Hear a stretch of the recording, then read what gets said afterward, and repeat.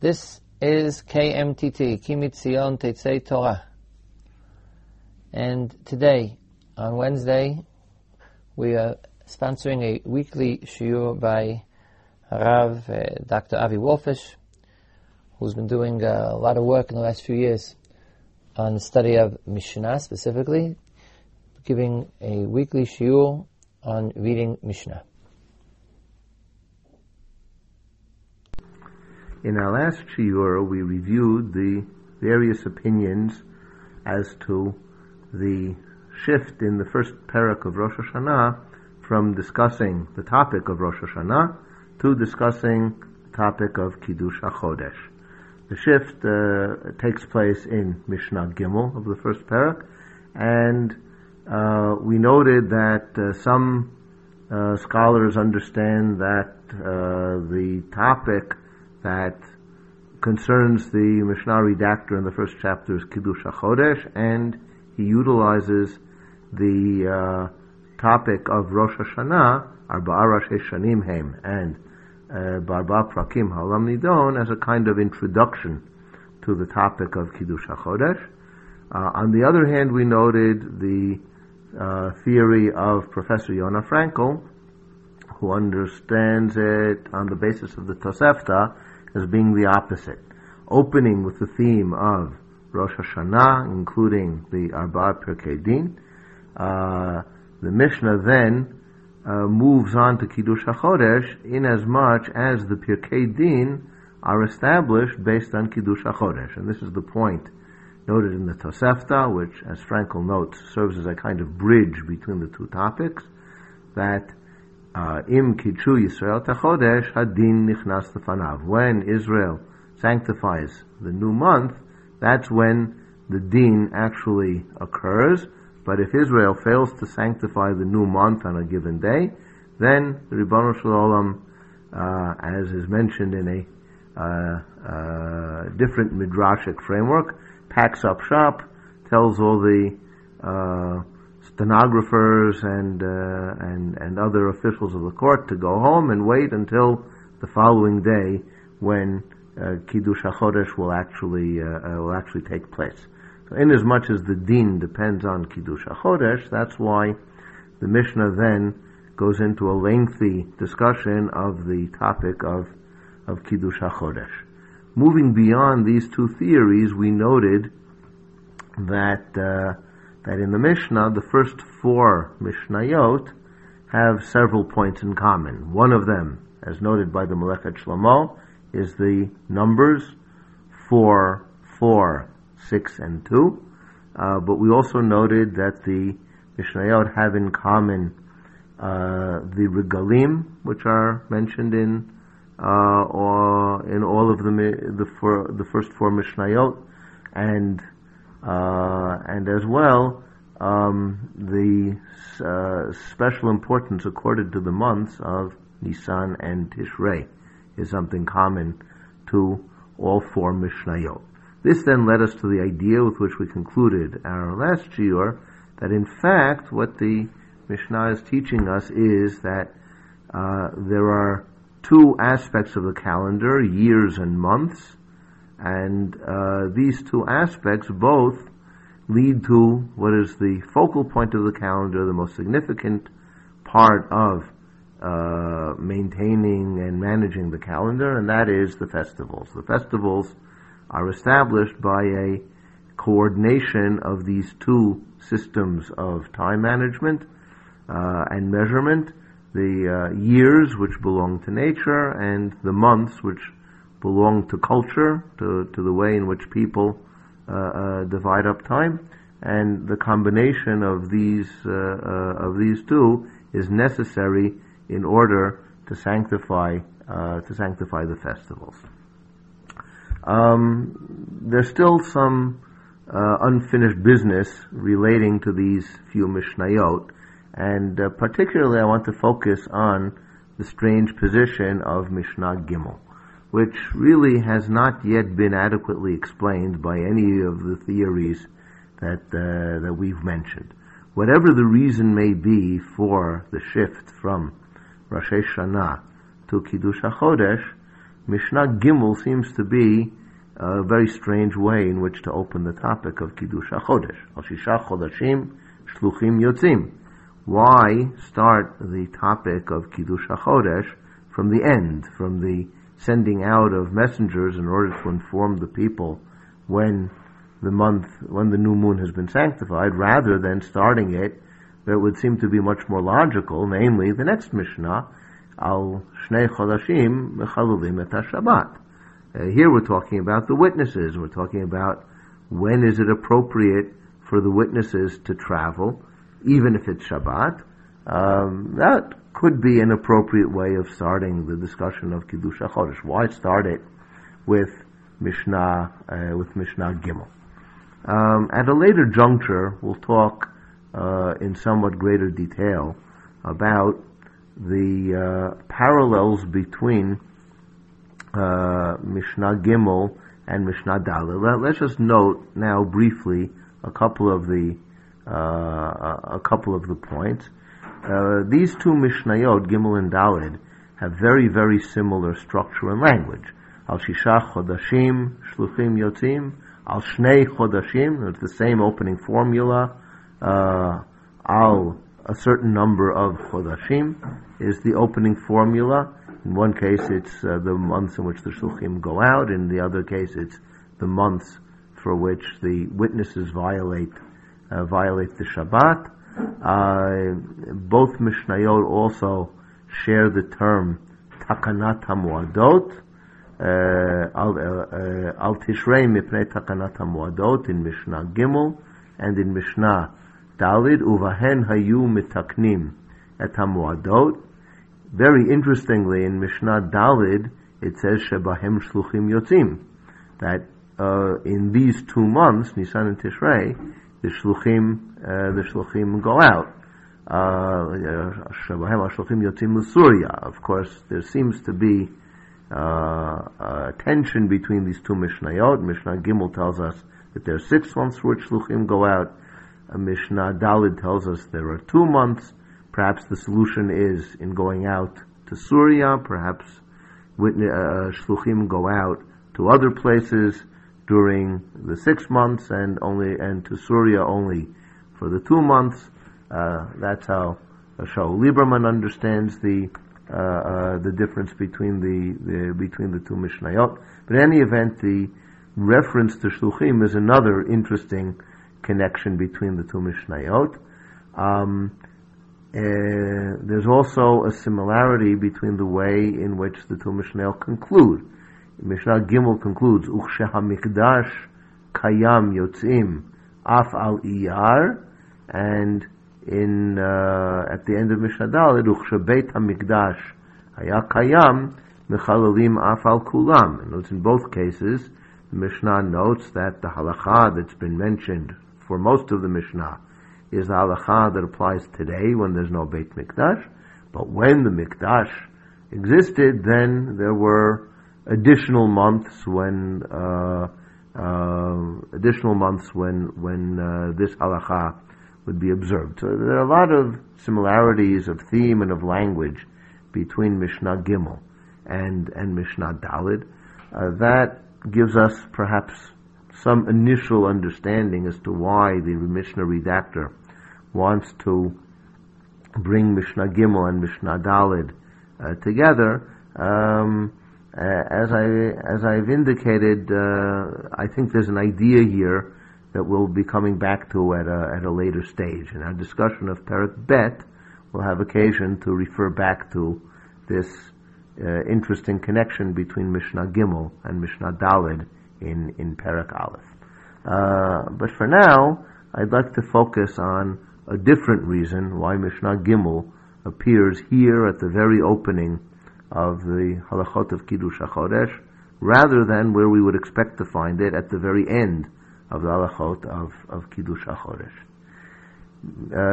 We've noted several similarities between among the first 4 Mishnayot, but there's one similarity among the Mishnayot that applies only to Mishnayot Aleph, Bet, and Gimel. There's one term that appears only in Mishnayot Aleph, Bet, and Gimel, And in fact, that term disappears from the Mishnah's language for the next two chapters until we get into Perek Gimel.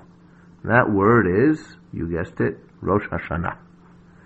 Rosh Hashanah is the very first Mishnah, of course, Arba'ah Rosh Hashanah, and each one of the dates listed in Mishnah Aleph is called a Rosh Hashanah. Mishnah Bet mentions only one Rosh Hashanah, Uverosh Hashanah kol ba'ei ha'olam ovrim lefanav kivnei maron or kivnu maron. And so of the four Rosh Hashanah in Mishnah Aleph, Mishnah Bet actually teaches us that one of them is the Rosh Hashanah par excellence. We could, of course, have understood this from Mishnah Aleph as well, because of all the four Rosh Hashanah, there's only one of them which is a Rosh Hashanah for several items. Nisan, as we mentioned in an earlier shiur, is Rosh Hashanah in the Mishnah for two halachot. Tosefta adds a couple. Rosh Hashanah, Echad B'Tishrei, in the first Mishnah is Rosh Hashanah for five. Shanim, Shmitin, Yovlot, Netiyah, Yirakot. And so we already have a clear sense here that Echad B'Tishrei is the main Rosh Hashanah, and as we noted on an earlier occasion, Echad B'Tishrei is also the focal point of the natural year, sandwiched in between Echad Be'elul and Echad B'Shvat or Tu B'Shvat. Echad B'Tishrei really is the mainstay of the natural and agricultural year. So the reason why it's called the Rosh Hashanah in Mishnah Bet seems fairly clear. So Mishnah Aleph and Mishnah Bet have both mentioned the term Rosh Hashanah, and interestingly, Mishnah Gimel also mentions it. Al Elul Mipnei Rosh Hashanah. And as mentioned, the term then disappears from use through the rest of this chapter and throughout chapter 2, Perek Bet, as well. What is the significance of the use of this word in these three Mishnayot? In order to get a bit more of a sense of that, let's look first of all at Mishnayot Aleph and Bet, and get a bit better sense of how the two of these Mishnayot interact. And then we'll look a little more closely at Mishnah Gimel, and then we'll try to put them together. Mishnah Aleph and Bet both focus on the number 4. They both divide the year 4 different ways, but the number, the types of time that we're talking about in these two Mishnayot are highly different. Rosh Hashanah are beginnings. Okay, we're talking about a cycle, and a cycle has a beginning, and we're talking about where the cycle begins. In 3 cases, we're talking about the natural cycle. What is the opening point of the natural cycle? When we talk about a Nisan, Rosh Hashanah, Limlachim, L'Regalim, we're talking about a national, cultural, historical cycle of the year. That's in Mishnah Aleph. The Arba'ah Prakim, the 4 Prakim, where when the world is judged, don't necessarily refer to the beginning point of a cycle. And in fact, if you look closely at it, you'll see that in at least most of the cases, it's referring to a point somewhere in the midpoint of the cycle. When we say Pesach, Ha'olam Nidon ala Tvuah, the judgment of the Tvuah doesn't take place when the Tvuah is sown, when it begins to grow. Rather, the Tvuah is judged at the point when it's standing ripe in the field, ready to be harvested. Similarly, Perot Hailan at the time of the Atzeret. And in a way, you could argue the same thing about Bachag Nidonim Alamayim. Bachag Nidonim Alamayim means at the point just before the water is about to be granted to man. In other words, the common feature of all of these judgments is the point where something exists already in nature. God has stored up bounty that He wants to bestow upon human beings, and at the point just before He bestows it upon man, that's the point of judgment. Judgment of man, of course, is also not at his beginning point. It's when he returns to that beginning point later on in his life. In other words, when man is first created, there's nothing to be judged. But on the day that he was created, years later, when he's already grown, when he's already capable of moral and spiritual behavior and judgment, so at that point in his life, every year at the beginning of at that point that returns him, as it were, to his beginnings, to his roots, that's the point where man is judged. So it's not surprising that the 4 prakim of judgment and the 4 Rosh Hashanah don't generally correspond. Echad B'Nisan is a Rosh Hashanah. It is not a day of judgment. The day of judgment is Pesach, which is a couple of weeks later. Similarly, Chad Be'elul and Chad Bishvat or Tu Bishvat are not at all days of judgment, at least not in the Mishnah. Later tradition may attribute some kind of judgment to one or another of these days, but in the Mishnah we don't have that idea. By the same token, the 3 regalim are not Rosh Hashanah. The 3 regalim are times of judgment, Pirkei Din. They are not Rosh Hashanah. Interesting point that might be relevant to the way in which the Mishnah focuses on 4 Rosh Hashanah and 4 prakim of judgment is that in a different Jewish calendar from antiquity, the calendar that's recorded in the Book of Jubilees, which is a sectarian work with a very different calendar from the calendar that Chazal adopted and that's mentioned in the Mishnah. In that calendar, the year divides into 4 parts, 4 tkufot, 4 seasons, and each tkufa begins with a Yom Zikaron. Okay, so you have, as it were, 4 Rashi, not Shana, but tkufot, and each one of them is a Yom Zikaron, which seems there to mean a time of judgment. And perhaps Chazal, in emphasizing that there are 4 Rosh Hashanah and 4 Pirkei Din, want to polemicize against this calendar and say, no, in our calendar we also have 4 beginnings and 4 periods of judgment, but they don't correspond. That is, except for one of the dates. There is one date that is both a Perek Din and a Rosh Hashanah, and that is, of course, Echad B'Tishrei Rosh Hashanah. That is both a Rosh Hashanah and a Perek Din. Interestingly, however, not in the same respect. Echad B'Tishrei is a Rosh Hashanah for the natural year, for the agricultural cycle. Rosh Hashanah is a period of judgment for man, for human beings.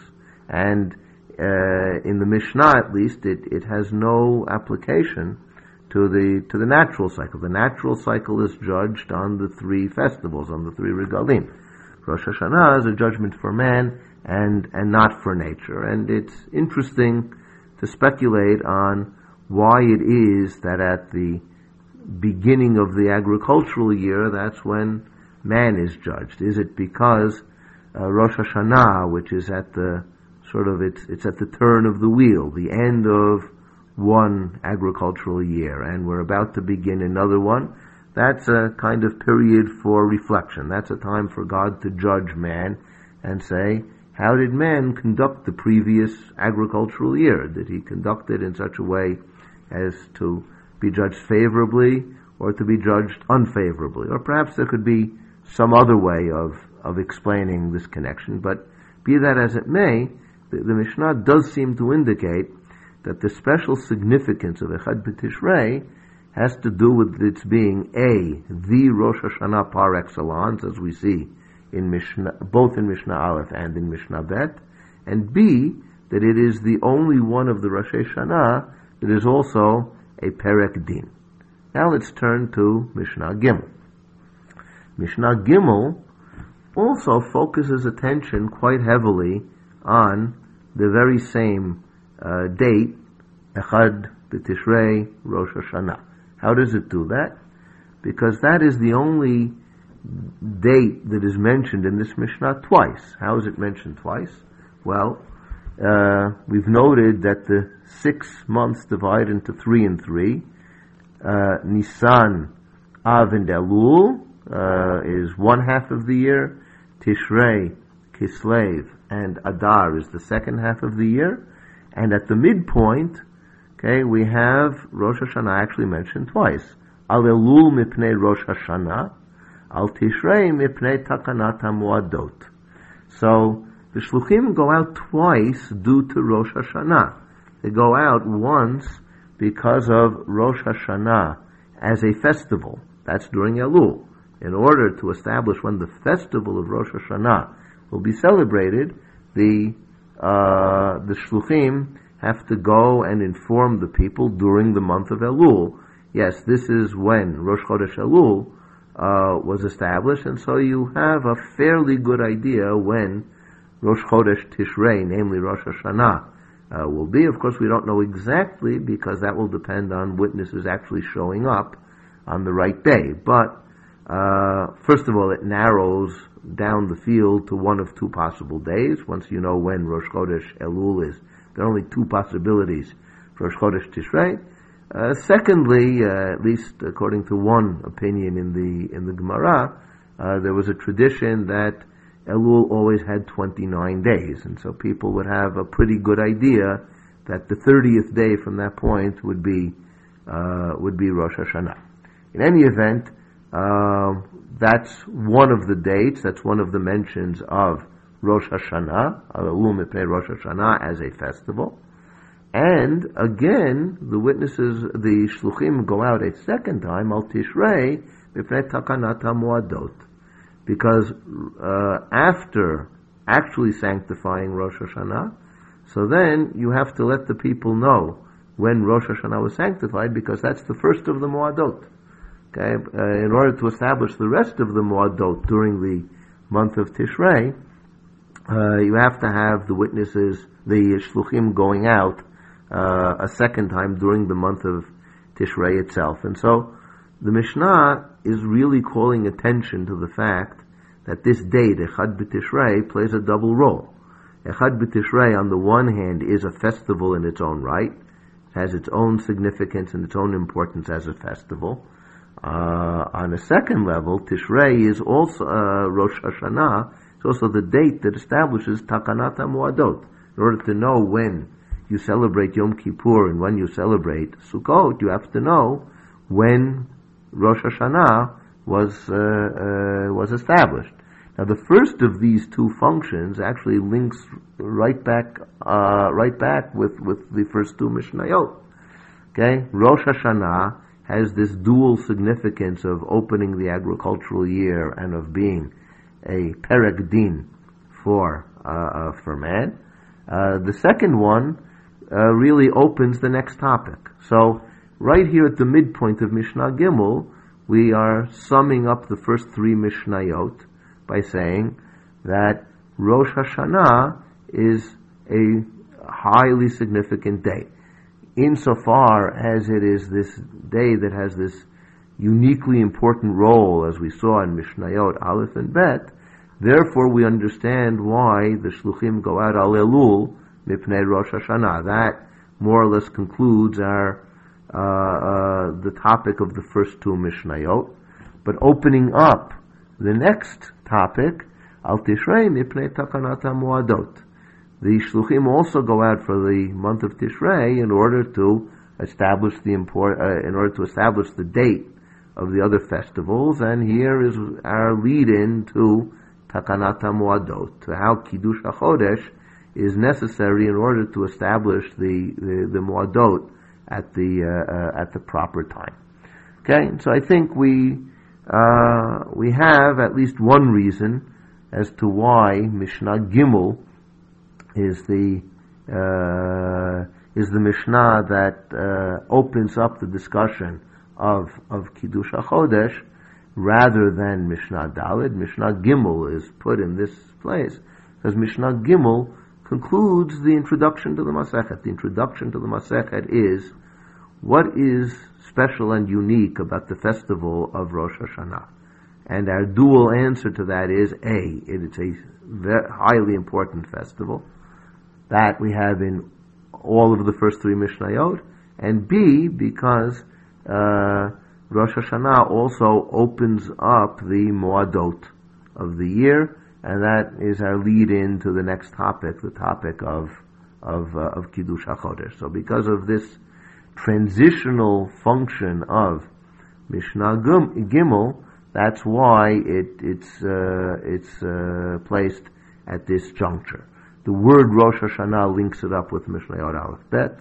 The term Takanat HaMuadot is one of the several terms that link it up with Mishnah Daled and with the topic of Kiddush HaChodesh generally.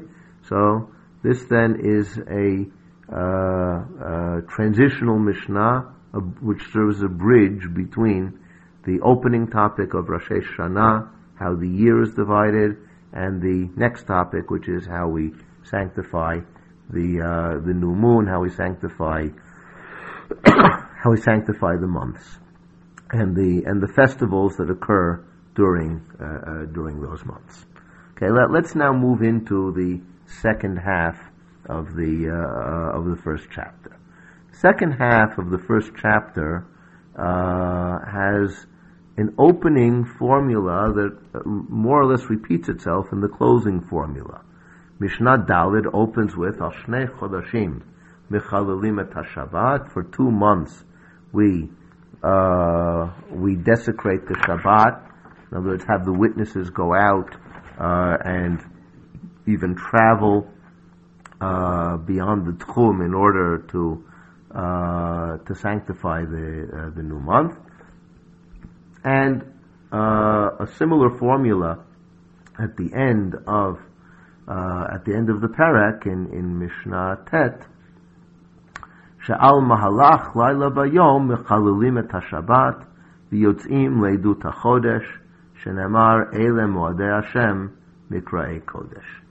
Okay, so here we repeat the halacha, the mechalilim et hashabat, with a couple of additional points that were not mentioned in Mishnah Daled. Mishnah Daled talked about for which months do we actually violate the Shabbat, and in Mishnah Tet, that point is of course not repeated, but another 2 points are added. One point that's added is Al Mahalach Laila Vayom Mechalalim et HaShabbat. In other words, the witnesses will go only if they can get there within the same day. If they get there beyond that day, so then they have no warrant for violating Shabbat, presumably because they'll get there too late to really do anything about it, since what could they possibly do if they get there a day late? There is an opinion that holds otherwise, and time permitting, at the end of the second chapter, we'll come back to that point. In any event, that would seem to be the simple reading of Al Malach Laila Vayom Mechalalim et HaShabbat. The second point, of course, is the pasuk.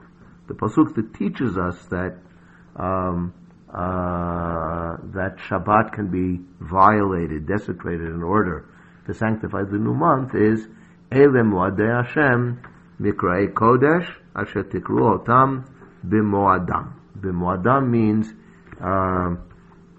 at its appointed time, and Chazal darshan here, as in many other places, even if the Shabbat has to be violated in order to do so. Now, the question arises: why is this so important? Why does the Torah regard sanctifying the festivals, having the witnesses come to sanctify the festivals at their appointed time to be so crucially important that we violate the Shabbat. Now, there are a couple of ideas that I think are suggested in the Mishnah that can help us get an understanding of that point. One idea is the idea that we saw in the Tosefta, and I believe that the order of the Mishnayot sustains that idea as well.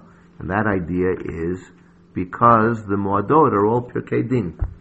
Insofar as the Moadot are all Pirkei Din, so the Tosefta taught us only when Israel sanctify the new moon and thereby sanctify the festival does the din actually happen.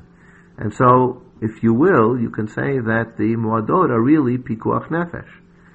The din is about Pikuach Nefesh. The din is judging man for life and death. The din is judging the agricultural production, the rainfall, the economic prosperity. Obviously, if there's no rain and if there's no grain, then the community will not survive, and many people will not survive. And so, if Pikuach Nefesh is Dochesh Shabbat, part of Pikuach Nefesh is establishing the festivals properly. And so, if the festivals are Pirkei Din, so establishing the festivals as Pirkei Din is something that will even set aside Shabbat. That's one idea that I think we can see both in the Tosefta and I think we can see that idea in the Mishnah as well. There's another way of looking at this issue as well, and that is to take a somewhat closer look at how the Mishnah actually describes the procedure of Kiddush HaChodesh. Let's take a look at some of the Mishnayot that describe the procedure of Kiddush HaChodesh. After telling us that there are 2 months which we violate the Shabbat, Mishnah continues, Ben shenir'a be'alil, u'ben shelo nir'a be'alil, mechalalim alav et HaShabbat. Rabbi Yosei Omer, im nir'a be'alil, ein mechalalin alav et HaShabbat.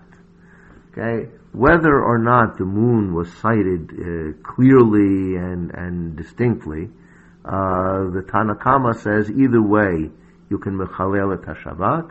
Rabbi Yosei says if the moon was sighted clearly and distinctly, then you can't mechalel et HaShabbat. It should be noted, by the way, that the sighting of the new moon is not a very simple matter. At the beginning of the month, the moon is very, very near the horizon, the western horizon, and appears for a very brief period of time immediately after sundown. And if conditions of visibility are not extremely good, then it would be very easy to miss the sighting of the new moon. And so, most months it will not be near Be'alil.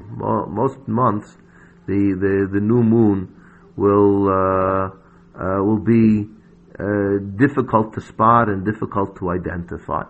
And so we can understand that under those circumstances, if a witness living, let's say, in Tzfat or somewhere down in the Negev sees the new moon, so he can set out and travel as fast as he possibly can in order to make it to Yerushalayim when the Beit HaMikdash is around, or to Yavne after the Churban, in order to sanctify the new moon. But what if the moon is very clearly visible? So the Jew sitting in Tzfat can say, look, there must be Jews who live much closer, and presumably there are Jews living in Yerushalayim or in Yavne who can go to the court and testify without their having to violate the Shabbat. After all, it was so distinct and so clearly visible. Why should I necessarily violate the Shabbat. And that's exactly Rabbi Yossi's argument. Im nira be'alil, ein mechalelin alav et HaShabbat. We have a similar argument in the next Mishnah. In the next Mishnah, we're given a story that seems to be in a case that's very similar to the previous Mishnah. Maaseh shavru yoter me-40 zug v'ikvan Rabbi Akiva belod. Okay, there was actually a case in which 40 pairs of Eidim traveled, and Rabbi Akiva held them up in Lud. We see here, by the way, a very interesting halacha, which is that the witnesses don't travel directly to the main court. They seem to travel to district courts beforehand, and it stands to reason, and this seems to appear from the last Mishnah of the Perek as well, where the Mishnah talks about molichim oto al hachamor, okay, and lokchim biadam maklod. It seems that probably the witnesses first come to their local court. The local court sends them to a higher district court, and only after passing through these lower courts do they actually arrive at the higher court. And in this Mishnah, Rabbi Akiva, sitting on probably the next highest court after the court of Rabban Gamliel in Yavne, Rabbi Akiva actually takes the liberty of detaining the witnesses. He says, you don't have to travel. There's a debate among commentators whether this was on Shabbat or perhaps even during the week. Rabbi Akiva said, it's unnecessary. You don't have to trouble yourselves, and you don't have to take up the court's valuable time by appearing, because so many other witnesses have gone already. Now, Rabban Gamliel's counter-argument is very interesting. Rabban Gamliel says, Im akev atat harabim nimtzeta machshilan le'atid lavo. He says, it may be that they're not necessary for now, but I don't want you discouraging them from coming on another occasion.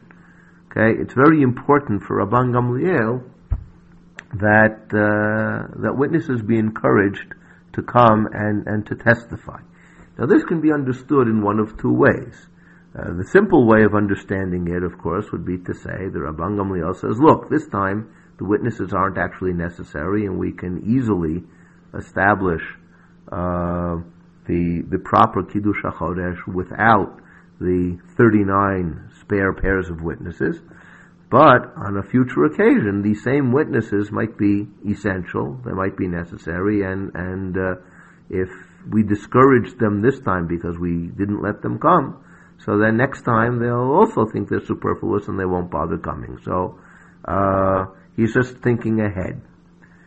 But it's possible, and this is a point that I think we'll see confirmed later on when we study the second chapter, that the very participation of the Rabbim in Kiddush HaChodesh is vitally important for Rabban Gamliel. Rabban Gamliel thinks that in order to sanctify the new month, it's not enough for the court to sanctify the new month. It's important for the people to participate.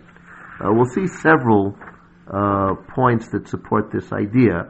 Let's just note one such point in Perek Bet, and that is in Perek Bet, Mishnah Zayin, where we're told that Rosh Beit Din Omer Mekudash, V'chol ha'am onim acharav Mekudash Mekudash.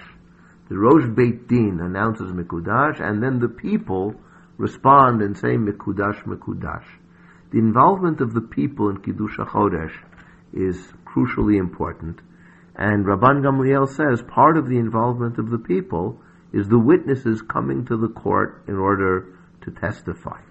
The Gemara at one point discusses why the witnesses need to come, and one of the reasons given by the Gemara, suggested by the Gemara, is mitzvah l'kadesh al pi ha're'iyah. Okay? In other words, even though the court could actually sanctify the new month without witnesses wouldn't have to come. As we'll see, and we'll discuss this at some length in the second chapter, the court knows how to calculate when the new moon will appear, and so they could follow that calculation, much as we do in our current calendar, and sanctify the new month on that basis. But they don't do so because mitzvah l'kadesh al hare'iyah. The mitzvah is to sanctify the new month based on the citing of witnesses. And so, perhaps the reason why the Shabbat is violated is because the citing of the witnesses, the citing of the new moon by witnesses, is a very important experience and a very important spiritual event within the life of Am Yisrael, and it's a very important part of how the festivals are sanctified, and that's why we even violate the Shabbat in order to have the witnesses come and sanctify the new month. For our next shiur, there are of course many other points we could discuss about Perek Aleph, but in order to make sure that in the course of these shiurim we finish the Masechet, what I'll ask you to do is to look over the second chapter of the Masechet. It's worth looking at the first Mishnah of the third chapter as well. Mishnah that really, theoretically, we would imagine should have appeared as part of the second Perek. We'll focus on the Mishnayot of the second Perek next time. As you go through the Mishnayot, try to give some thought to how the Perek is structured, where it seems to make sense, where the order of the Mishnayot seems not to make sense. The chapter ending, which we've already noted, is problematic, and try to think about major themes. Are there any general ideas that seem to emerge as you go through the Perek? And these are things that we'll begin discussing in our next shiur.